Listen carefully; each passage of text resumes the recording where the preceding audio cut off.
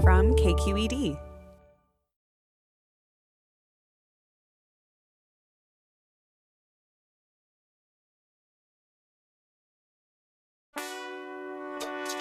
From KQED in San Francisco, this is Exactly. Exactly. Exactly. A conversation series in search of a finer point. Now, here's your host, New York Times best-selling author Kelly Corrigan.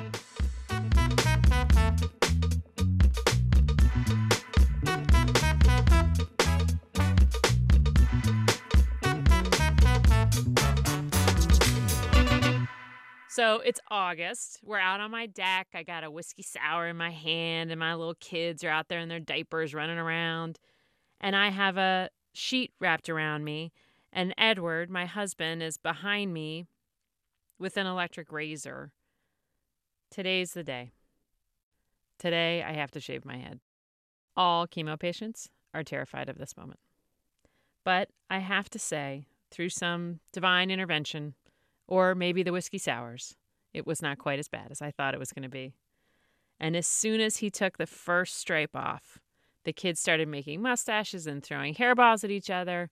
And somehow it was clear to me that I was going to be able to breathe after all. I was feeling so good, in fact, that in that moment I vowed I was going to wake up tomorrow and take my kids to school. I didn't expect to feel that good, and I, in fact, had set up carpools for the next 2 weeks. But there I was Monday morning, putting on my favorite jeans, my favorite button-down, and I kind of whipped this scarf around my head and threw on a lot of mascara and had like a little bit of a Sinead O'Connor thing going.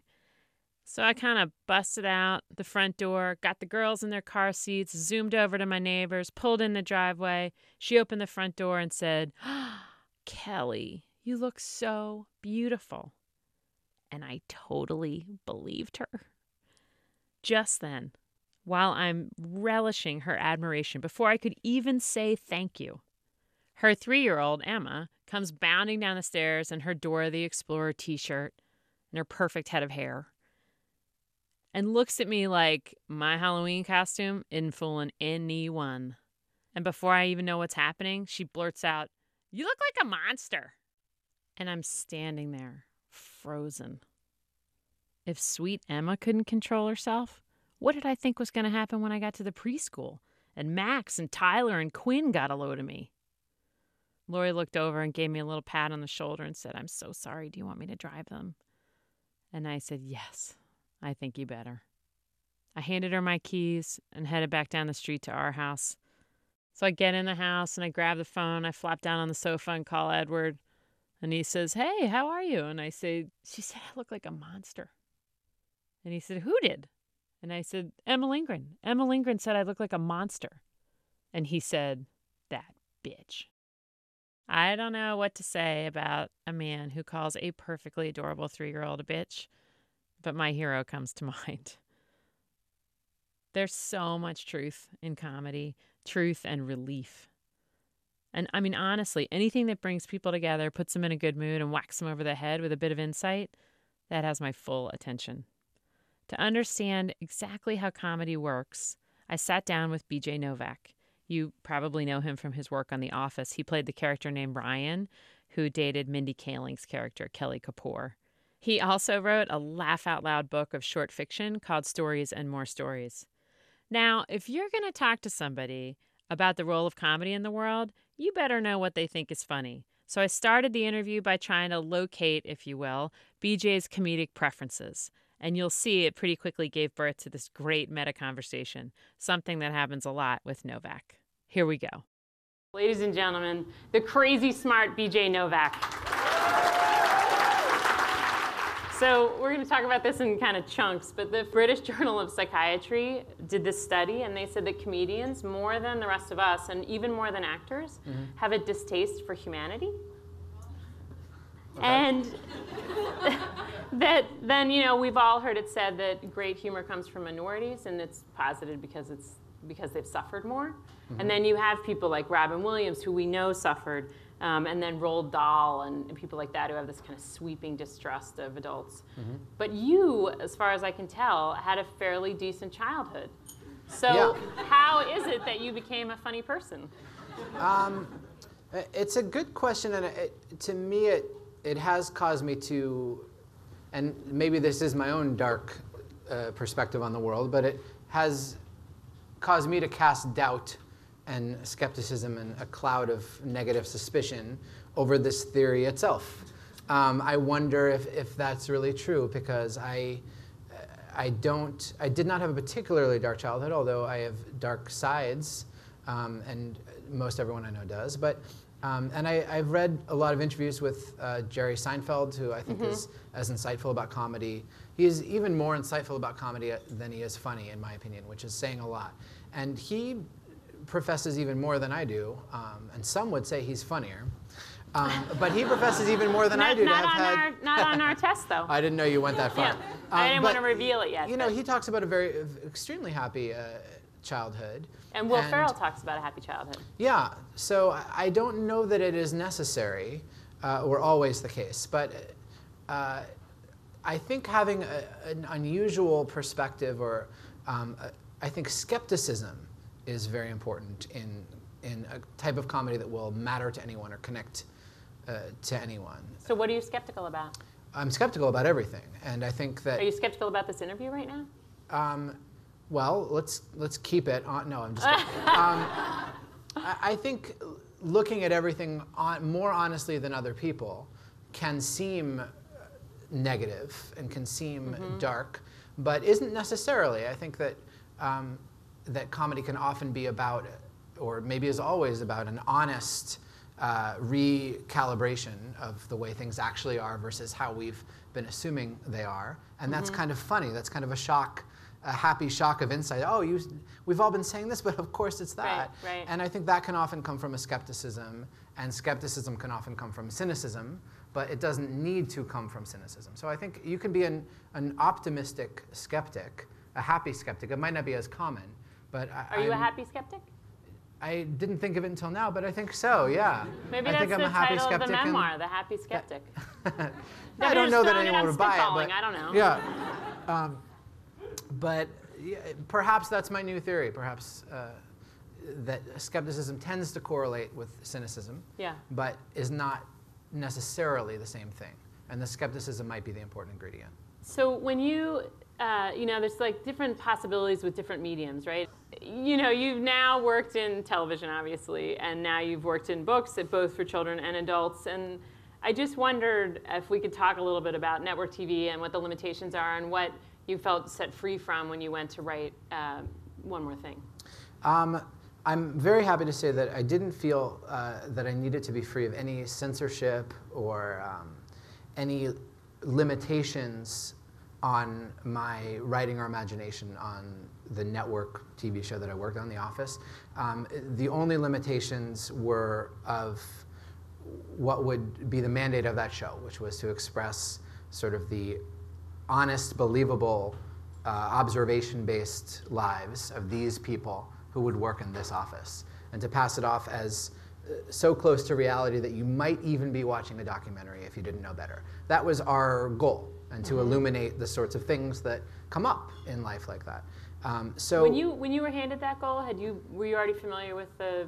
That's how I British interpreted version? the goal. Okay. I think correctly, but I had seen the British show. I read the pilot of the American show that Greg Daniels had adapted, and it seemed to me that's what we were doing, and I thought that was great. I thought there was I still think there's really no better thing I could think of to put on network TV. But many, many, many shows, probably the majority of shows, are under a limitation of sort of the commercial inheritances of the network and the advertisers, et cetera. So I was fortunately not a victim of that, and from the very, very beginning we tried. I wrote the script for the first original episode of The Office, which was Diversity Day, which I wrote my fantasy of an episode. And Greg loved it. He was the showrunner, and we filmed it, and it was great, and no one complained, and NBC aired it, and so I think right from then we were like, okay, this is our dream show in terms of that. So I am very lucky in terms of that. I didn't have to be free of sort of the NBC standards department. And when you I wrote didn't the feel book. like you had to make the characters likable? Like, clearly there's a big difference between the British show and the American show in terms of, like, likability. And there are just a few, a tiny reduction in the number of awkward pauses Yeah. and excruciating silences. And I think most people would agree that the American version is sort of easier, Yeah. quote unquote, to watch. I think so too. But that didn't come down from on high. That wasn't like, look, we need likable characters. We need like a hug in every episode. We need. It did not come from the network. Yeah. But it was something that the show decided that we wanted a show. And when I say we, this is mainly Greg Daniels, who's executive producer and showrunner, Yeah. and the trusted people around him, of which I was one, wanted a show that would really seduce people into caring about these characters and situations, so they would invest more, and they would care more about the romance, and they would laugh harder at the mistakes that people made. So it was a dramatic decision, and I suppose you could tie it to a commercial decision. But that was an organic, that I agreed with that decision. I thought creatively it was great. That's how you get people to watch a show for 8 years and cry at a wedding and crack up at a prank, because you are caring. You're leaning in to the show and caring. So do you have an episode or a scene or a character that you just love so much? I pretty much loved everybody. I think that's important as a writer. Except Ryan. It was very hard to love my own character, which is very important as an actor, so that was a challenge. But I really, it's going to sound easy as an answer, but I really loved Michael Scott above all else. And I think that often when you love something, there's a tendency to try to choose an obscure example to prove your true love. And I'd say, if I were to do that, I'd say Toby was my favorite character, because I did love Toby. I love Toby. So much. Oh my God. But my favorite... Flenderson? Yes. Did you come up with that last name? No, Mike Schur came up with that name. Sorry. And I thought it was stupid. But I'm glad you liked it. No, I was wrong. It's a good last name. And if you watch Parks and Recreation, which Mike went on to create, everyone has a stupid name. Yeah. I'm not saying stupid like bad choice. I'm saying No, stupid like fantastically entertaining, ridiculous. fantastically, Yeah. Slightly askew. But my favorite Sopranos character, which was my favorite show before, I was gonna say like before The Office. No, probably still my favorite show. My favorite Sopranos character was Tony. Yeah. My favorite Simpsons character is Homer. Yeah. I think often the central character is the best character, and I thought Michael Scott had so much love for the world. I know. And it was just contagious, and it made you follow him and root for him unthinkingly. Do you think that there are things that are, we had this interesting conversation. We do a little think tank before each of these where we get people together and ask them some questions. And this one guy, Keith, who's back there, said that he thought that the reason why the American office was slightly different than the British office is because the Brits are so comfortable with the class structure thing. They've totally given up on the idea that you could move up. Whereas we aren't. And so we had to soften it a little bit, because we really need to believe that just because you start working at a paper company when you're 20 doesn't mean that you're going to leave there when you're 60. That's very interesting. I think there's it sounds to me like there's a lot of truth to that. I don't know if it's specifically that is why one thing was a certain way instead of another thing, but I do think that is an important difference probably between how Americans would view the general structure of the show and how Brits would. Because I think there was, in the writer's room, there are a lot of things were debated heatedly, and I think there were a lot of instincts, for example, with Jim and Pam, the sort of central relatable characters of the show, and Tim and Don in the British were their counterparts. There was a strong drive by some writers to see them progress and see them get promoted and see Jim's dream and see Pam's dream and see maybe they achieve some of them but not others, and isn't it so sad if she stays a receptionist? And I think that was not necessary to explore in the British. Now also the British was much shorter, so perhaps that's why it wouldn't have come up anyway. But I think that was a much more American bias towards the show, and one that I, in particular, speaking only for myself, did not find necessary to what we were trying to say about working in an office. I think plenty of noble people work in an office, and their dream is to marry the person they're in love with. And they'd like to be a sports writer too, but we don't have to see Jim become this or Pam's art become that in order to think they've lived a successful or happy life.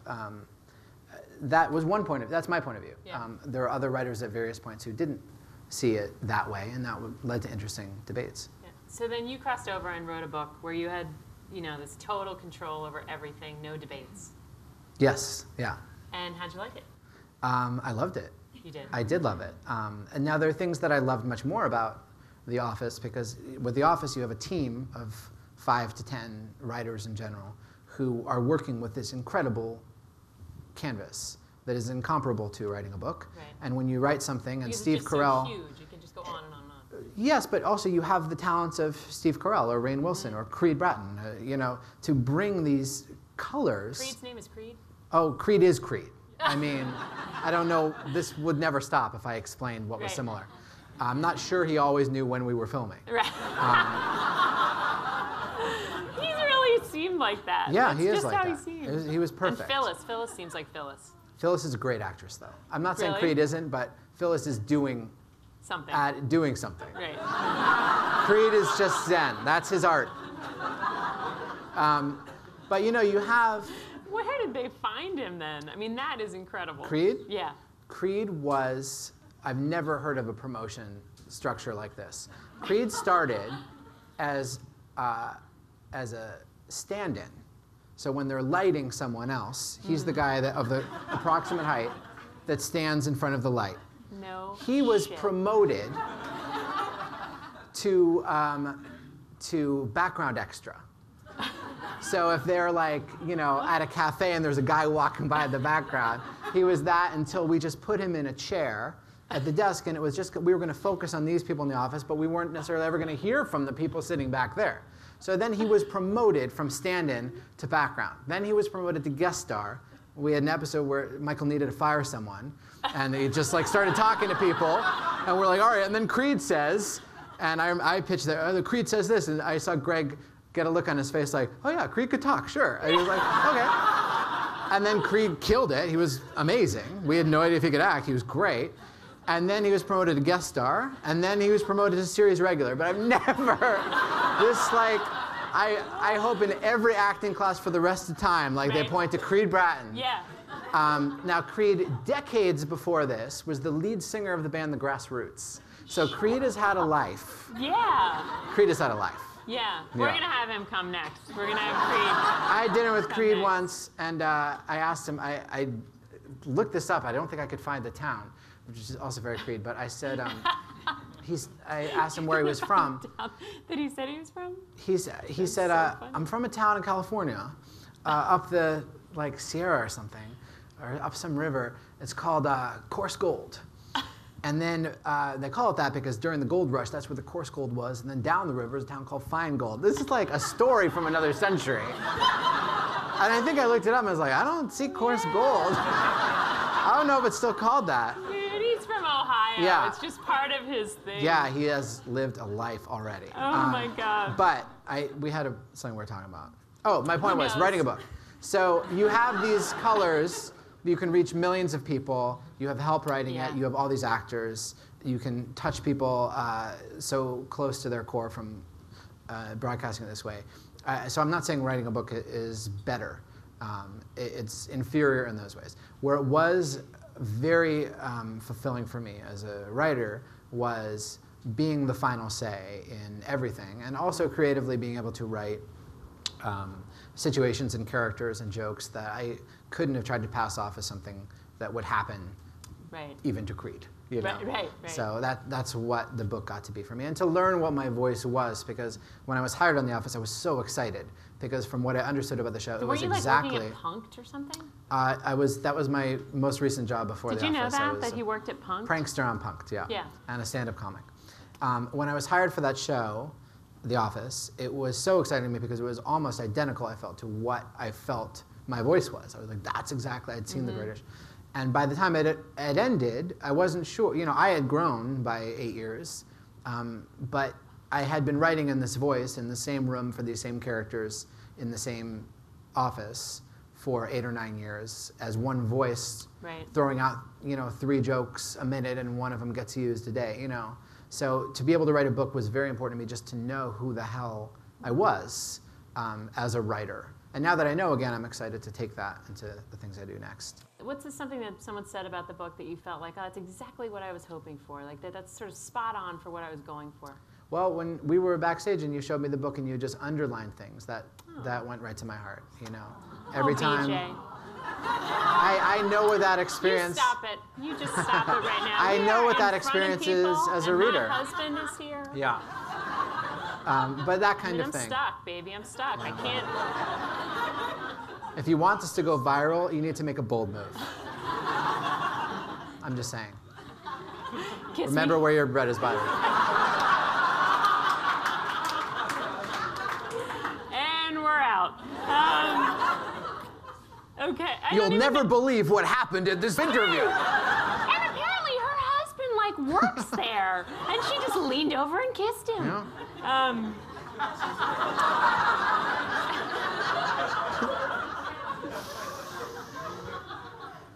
Back to the script. Did you just say do it? They work here. They want this to be huge. Yeah. What will Kelly Kapoor say? Yeah. I know how to write these headlines. Yeah. I know what I'd click on. Now we have to go back to this. I don't know. So another thing I wanted to talk about is things that are taboo, that you're not really supposed to laugh at, and then people Like leaving your husband impulsively? like for To take an instance- example from the past 5 seconds? Yeah. Okay. Like what? So, like, if you were to say, we're selling tickets to a talk on soaring obesity rates, sexism, and small penises, every chair would be empty. But if you I don't know about that. But if you say, like, Ricky Gervais or Chris Rock's coming to town, Yeah. line around the block. So why is that? Why can you do anything with comedy and the limitations are so much greater? I don't quite understand. In the first very interesting sounding seminar, Yes. there's no humor in this. Right, it's just a talk. It sounded pretty funny. Maybe that's the dark side. But to be honest, though, if those comedians, if you said, I just saw Ricky Gervais and Chris Rock perform live, and I said, oh, what kind of material do they do? And you said, oh, well, they talked, it was really honest stuff about obesity and having a small penis. You'd be like, oh, is it going to be on HBO? That is what we want to hear from comedians. Right. Is the taboo, right? Well, what about the more taboo, like super taboo? Like in the top of the thing, I talked about the Civil War and like these kind of. Too soon.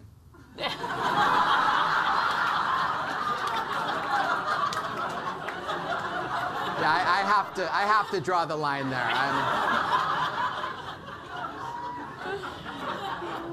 my God. The country is still. No, I know. There's a lot of pain. A lot of pain. A lot of people's great. Yeah. So let's talk about the Tig Notaro thing. Did you hear about that Tig Yeah. Notaro thing? Yeah. So have you guys ever heard of Tig Notaro? You have. She's a comedian, and she was doing stand-up, and she was scheduled to go on that night, and earlier in the day she was diagnosed with cancer. And she decided to just go ahead and do it. And Louis C.K. said this, he was there, and he said, the show was an amazing example of what comedy can be. Tig took us to a scary place and made us laugh, not by distracting us from the terror, but by looking right at it. She proved that everything is funny and has to be. That's a great statement. Yeah. Is everything funny? I think everything is funny if you approach it the right way. If you approach it head on, and I think I wasn't at that Tig show that I've heard so much about, but from what I hear, she approached something that, it's like driving a car through the narrowest tunnel, and if you have to take on a diagnosis of cancer that day, you better be like NASCAR driver to be able to navigate that. But if you have that speed and agility and power, then you can do something brilliant. And I don't think a casual first-timer or someone without much bravery could necessarily make that funny. It probably takes a lot. But if you are that great and I've seen Tig, and she is great, then I'm sure that's the kind of challenge that can make you a legend. So I do think every experience has something funny in it, no matter how dark, but it can be near impossible to get it if it is too dark, and you need to be near perfect in your power to be able to access it. And it sounds like she was. Have you ever totally bombed trying to do something that was a little too tight a tunnel, so to speak? That's what she said. Yeah.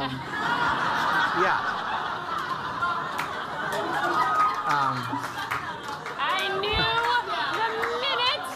the minute I said the word tight, Yeah. I knew there was going to be a problem. Yeah, I don't. Sure. The first time I did stand-up was shortly after 9/11, and it was all my jokes were about 9/11. This is October 10th, 2001.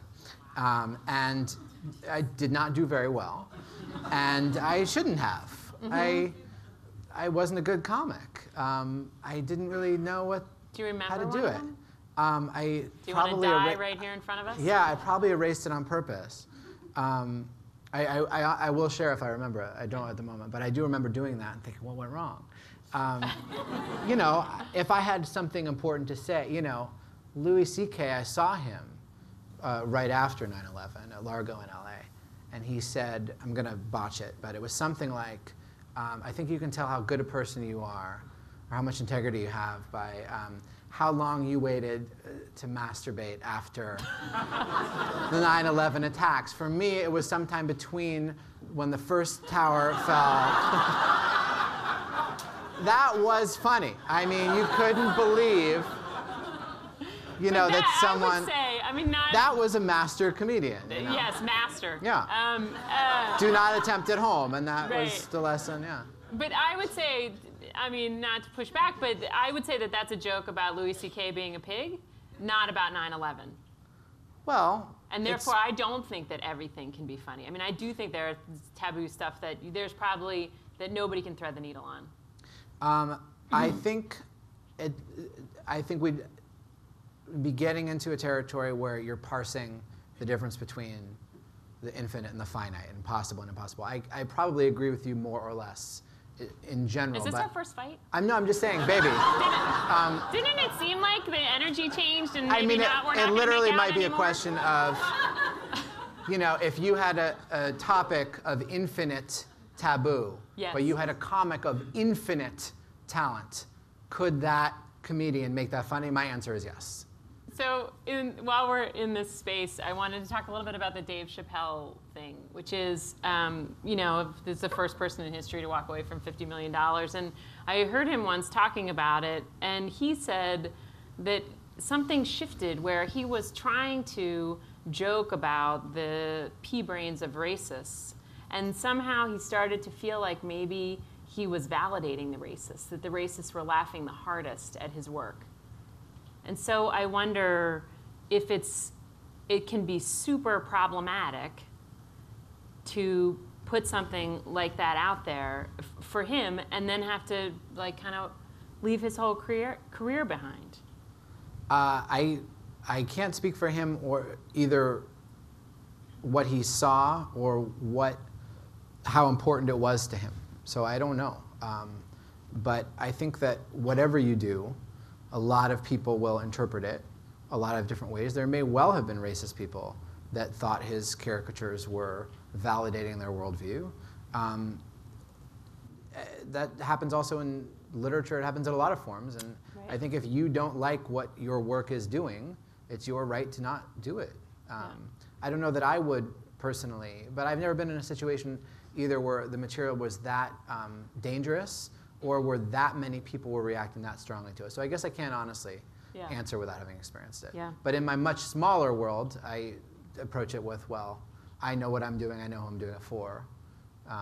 And if the audience But no, doesn't go I with felt if bad. you lose your audience and they walk away with a completely different take on it, No, I This guess is the risk you know you now take, now right? that we're actually playing it out, I'm not a purist in that way. I mean, I see my purpose as to as an entertainer is to entertain as many people as much or as deeply as possible. And if I feel that that is not having that desired effect, I would probably stop.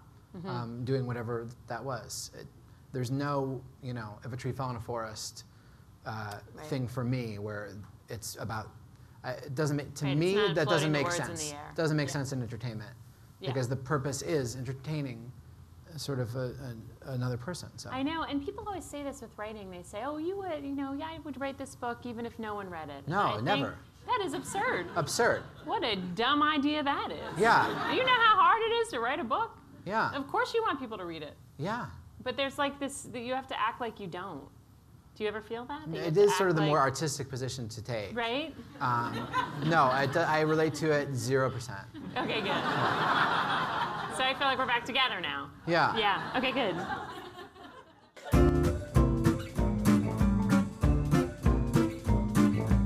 You're listening to Exactly on KQED Public Radio. We'll be back after a break.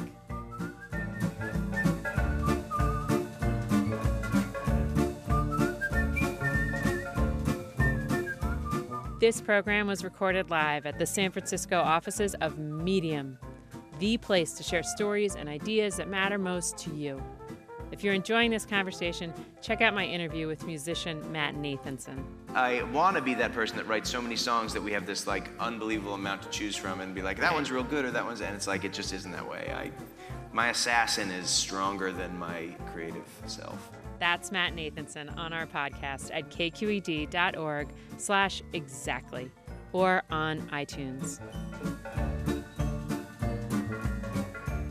Welcome back to Exactly. I'm Kelly Corrigan talking with actor and writer BJ Novak. I also want to talk about the timing of humor, which we started to talk about.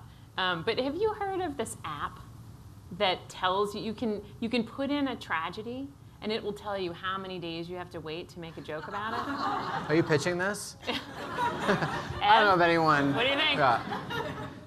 Thumbs up, thumbs down. Loser. I've not heard of this app. Do you have a sense of like timing around joking about stuff? Yeah. I thought the Civil War was, Right. wrong on your part to bring up. No, yeah, of course I have a sense of it. It depends who your audience is and what the context is. And I think that's why it can be hard for someone. If you're at Dave Chappelle's level that he was at that moment, there may be so many people reacting so intensely that any one or any 1,000 can just be too much for you in that one direction. So I understand that. So I think it is hard. Yeah, one-on-one, I think I would, or even in a room like this, I think I would have a good sense of what joke is not right to say or why or when. I would have a sense of that. But if you were broadcasting this and playing it all over the world, I would lose a lot of that sense, to be honest. Right. Is there a time that you can remember somebody cracking a joke after a tragedy that totally relieved you? Like that did you the service that you're probably now doing for others? That's a great question. The one that comes to mind to me is what someone else cited, which I agreed with, which was after 9/11. There was the Comedy Central roast of Hugh Hefner, and Gilbert Gottfried got up.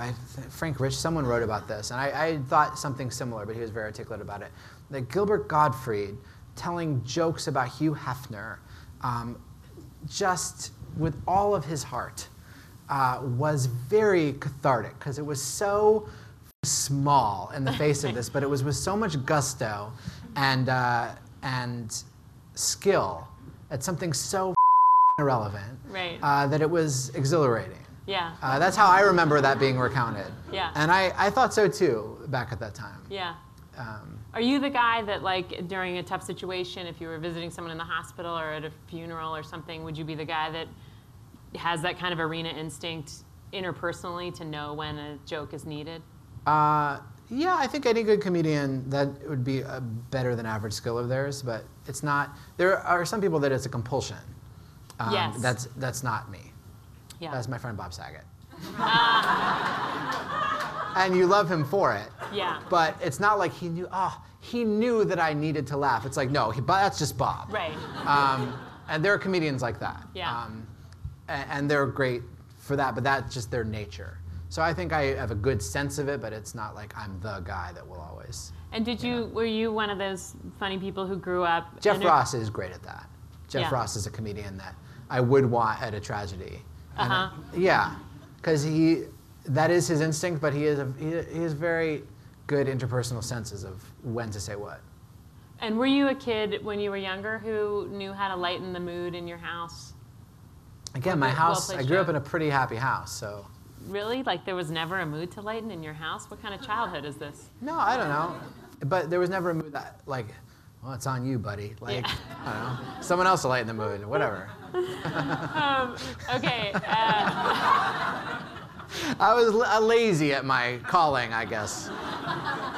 Let mom cry. Who gives a no. Too soon. Too soon! Yeah, there you go. Okay, let's play a game called BJ Novak, Why Is This Funny? Okay.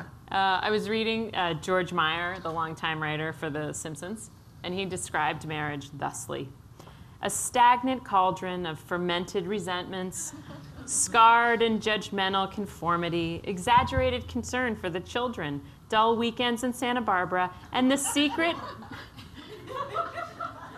The harder you laugh, yeah.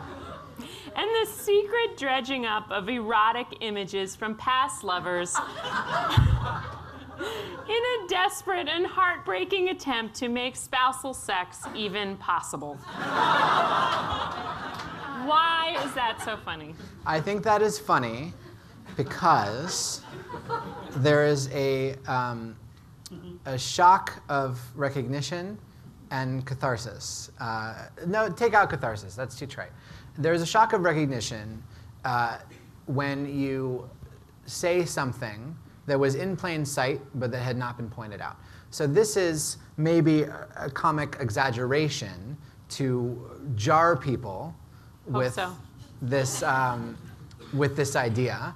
But the idea probably has truth to it. There's probably times, I've not been in a marriage, but I'm sure that there are times when all of these things are true in some way, and you don't say it out loud for whatever reason. And so when it is The said out dredging loud, up of the erotic images, Yeah. it's not something people discuss. yeah. Right. I was at a comedy club in the Laugh Factory in LA with an ex-girlfriend who had to like be carried out of the club with something a comic said about hooking up with an ex and looking at him the next day, looking through him. It wasn't, I'm not even telling the joke, I'm just telling you the general area. So I know, yeah, you laugh when it's like, there's a shock of recognition, Yeah. I think. That's the pleasure Also, I of. think there's like the fine thing. I think it's like reading And the darker poetry. it is, the less likely that it has been commented on. So that it's more Yes, likely yes, it is so it's to fresher. be fresh, yeah. Yeah. And there's also like the, just like the poetic pieces of it, like these words, like, you know, lurches and Yeah. stagnant cauldron. And Yeah, it's just like, it's good language, really, and it's also a surprise too. You don't hear words to such a passionate extreme of negativity Yeah, yeah. about a marriage, and that's funny too. So I want to talk a little bit about evolution and also the evolution of comedy. So the evolutionists say that we can see laughing and teeth baring in primates and that it looks just like laughter, and it's like a fear response. Okay. And then they also say that it's often treated as a proxy for intelligence, so that funny men are assumed to be very smart. Are you feeling it? Yeah, I've felt it my whole life. I'm so grateful for this collective assumption. Yeah. I can't even tell you.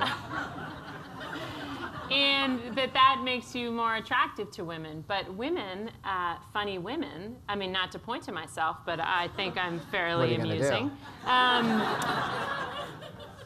It is also recognized as a sign of intelligence, but it's not a trait that men are looking for. And so funny women are often have a little bit harder time with the dating stuff. Okay. So you're a single dude. Mm-hmm. Do you like funny women? Yeah. I do. I might be. Now would be the kiss moment, right? People are shipping this.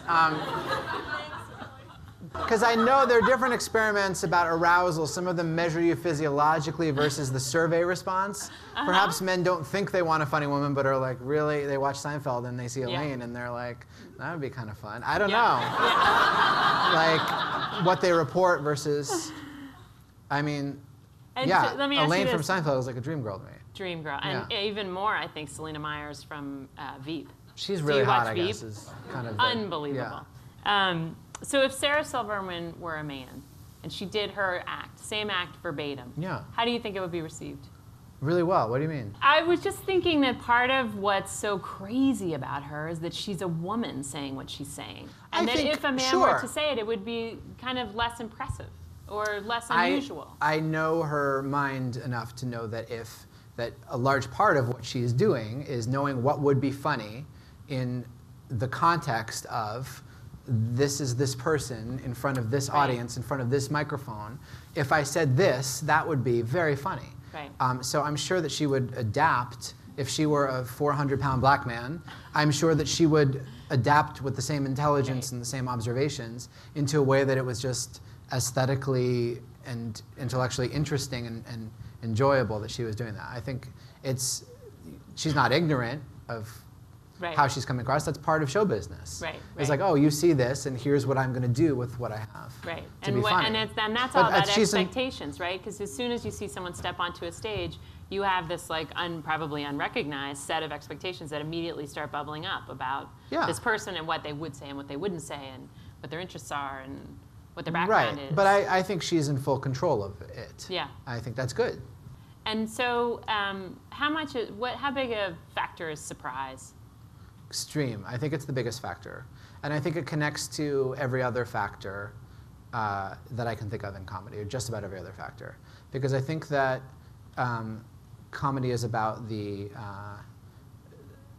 art of surprise with the obvious. And I think comedy is like a great joke works the same way that a great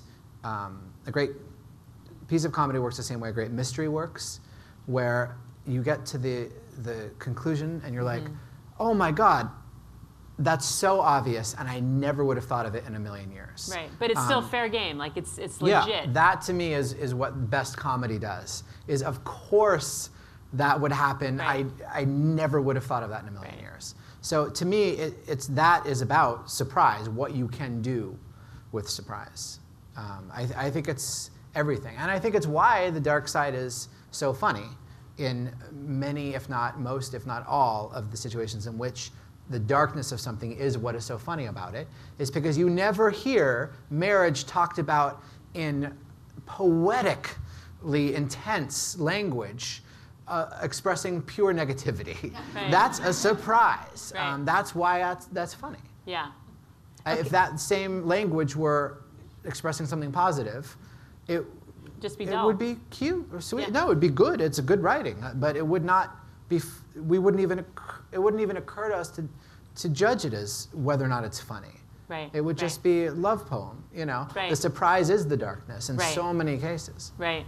And I think that the shock, at some point, then becomes about positivity or gentleness. And I think that's often a color that we used on The Office that I found very useful.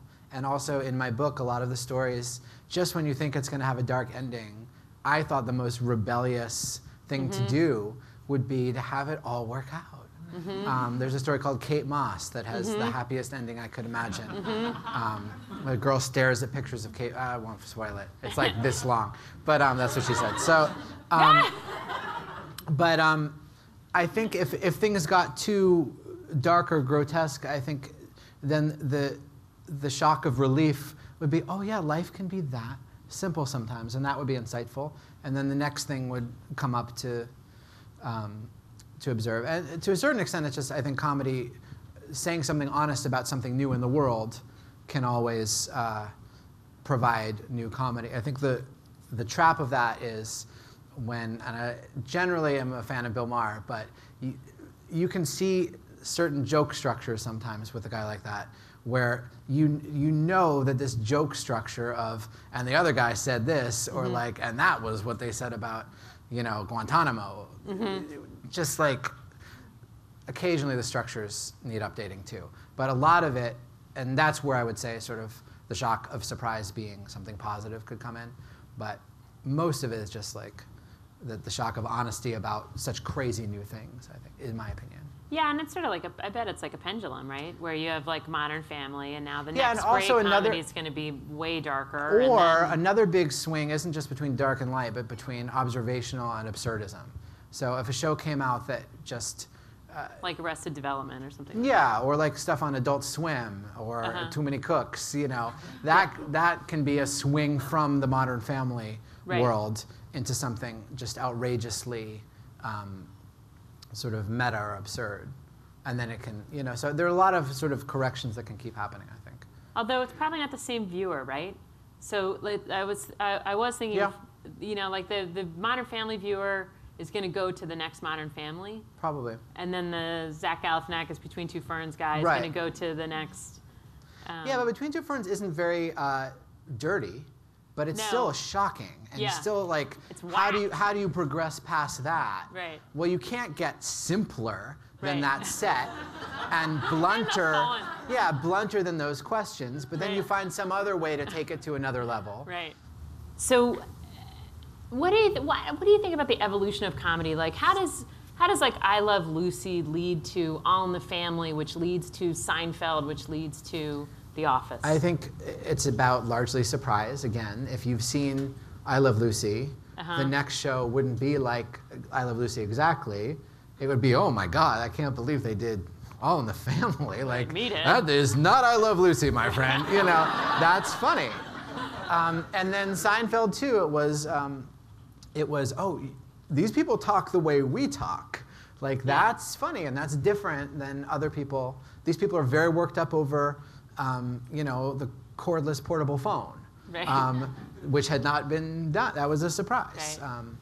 So I think surprise is a huge factor in the evolution of comedy. You keep getting used to things, and I think also, as the society that we need comedy to comment on moves forward, it would naturally follow that the comments on that evolve along with it. So Right. now, if there's cell phones, the next comedy would be, Right. you know, you're a technologically adept crowd. You remember that transition. Yeah. So yeah. So well, that takes me would be my to guess. my sort of big question, which is, what can comedy do that nothing else can? I think comedy can relieve us with a visceral insight. It can be a physiological relief to have an insight. I guess you can feel that in therapy and it's not funny. So maybe that's not unique to comedy. But I do think that is something close to unique Yeah. about comedy. Well, it can also. I mean, you know. You can tell a truth in a pleasurable. You can tell a dark truth in a pleasurable way. Yeah. With comedy, and I think that's probably unique. Something that comedy can uniquely do. It's also, there's a receptivity, right? Like, so if someone were to sit you down and talk about racism, you would have, or sexism, or whatever, you would have Yeah, I would this not look forward to that. Yeah. Yeah, you would have this oppositional positioning, right? It's like an intellectual conversation. Well, it definitely but- sounds like you did something wrong. Yeah, yeah. I want to sit down with you and talk about sexism. Sure. Is this about something in particular, or yeah? Is this about Sarah? Because I didn't do it. Yeah. Yeah, so I think that there's this openness, like that we're more porous, right? Because you're so loosened up emotionally when you're experiencing comedy that then you can slide something in that moment that you might be able to. Oh, I didn't ask for these. I mean, you got to make it hard. That's what she said.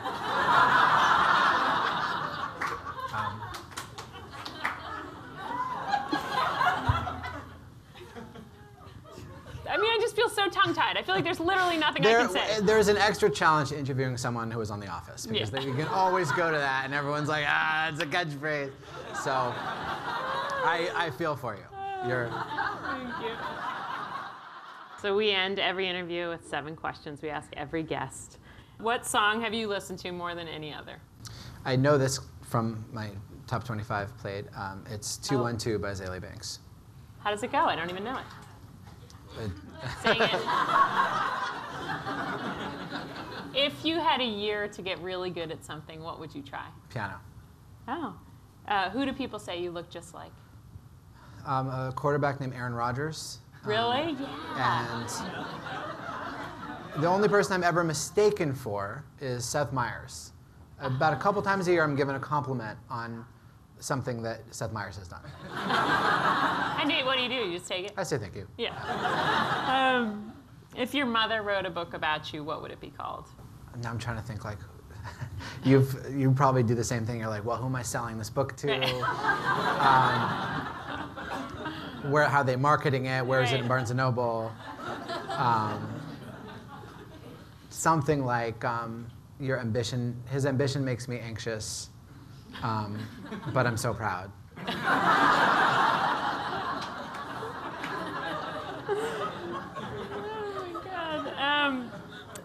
What would you like to see fixed in your lifetime? I have a serious specific answer. I would like to see fixed in my lifetime the gap between our very major and admirable instinct to help people and the very minor part of our life that it is. And I think there's got to be a great way to harness the enormous charitable instinct within people that can be easily manipulated if you are sitting this close to someone, and is almost evaporates once you're more than 10 feet from somebody, even if it's just as important or far more important. And there's got to be a way to fix that, and I think that's what I'd like to see fixed. And someone else can do global warming and all that. Yeah. But that's what I'd like to see fixed. If everyone on Earth could kill one person with no repercussions, Toby. would you be killed? Oh yeah, easy. By whom and why? By Mindy Kaling. She wouldn't even have a reason yet. She'd just say TBD. What's the worst job you ever had? I never had a bad job. Ugh. Make something up. You know how many times I've been asked what my worst job ever is? Having worked on the... No, it's not you. It's having worked on The Office. And I'm like, yeah. I worked in a restaurant. I liked it. It was great. All right. If you could say 4 words to anyone, whom would you address and what would you say? You say that's hard? That is hard, isn't it? What did the last person say? You know what she said? Mary Roach said, I would say to my 16-year-old self, you were really pretty. Oh my God. Isn't that moving? And you know what Lena Dunham said? Oh no, it was brilliant too. It was so great. She goes, I think I would say to Virginia Woolf, what's up with you? Okay.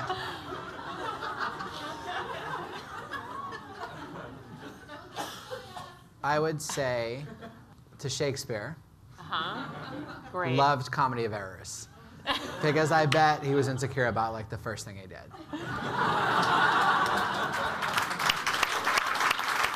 And you always as an author, love when someone praises something obscure of yours, right? Oh, totally. You read that? You read Lift? Oh my God. Yeah. Yeah. It's way more than when someone's love The Office. I'm like, thank you, but it's not no, Tell me it's a little bit so more. personal when they love something early. All right, I think that's it. Do you want to end with a short reading? I would love for people to hear you read a little section. I can read Kate Moss, The Happy Ending. Okay. So this is, thank you, sir. So there are 64 stories in the book. Some are very short, and this is one of the shorter ones, not the shortest. And it's fiction, so there's different narrators, and some of them are female. I say that just because I can't do a costume change before the story. There it is. This is called Kate Moss, the one we were just talking about. When I was 16, I would come home from school every day and stare at pictures of Kate Moss for hours. Then one day, on a school trip to New York, I saw Kate Moss. I went up to her and pulled her coat. "Are you Kate Moss?" I said. "Of course," she said. "How did you become Kate Moss?" She moved her face close to mine and smiled and whispered. "Every day," she said, "when I came home from school, I would stare at pictures of Kate Moss for hours until one day I was Kate Moss. How many hours? 4. When I went back home, I tried staring at photos of Kate Moss for 4 hours a day. Now I'm Kate Moss. So, besides falling a little bit in love with BJ Novak, here's where I came out on the big questions. And this, I should say, is partially informed by conversations with Jason Segel and John Cleese, which you can hear on our podcast. Okay, here it is. Comedy has a unique opportunity to put ugly, even horrific things in front of us and make us look much longer than we would, say, watch a newscast or a documentary. I mean, I'm pretty sure more people have watched Louis C.K. than Bowling for Columbine or 60 Minutes. In the same way, comedy can show us our own worst flaws. I mean, we would fire a therapist who described our marriage or our office or our family the way a comedian does, even if it's spot on. What follows, emotionally speaking, from those shameful moments of recognition is this powerful, sweeping relief. Because if everyone's laughing, that means everyone relates. And that means everyone has work to do. And that's exactly what I took away from my conversation with BJ Novak. Great to have you along for the ride.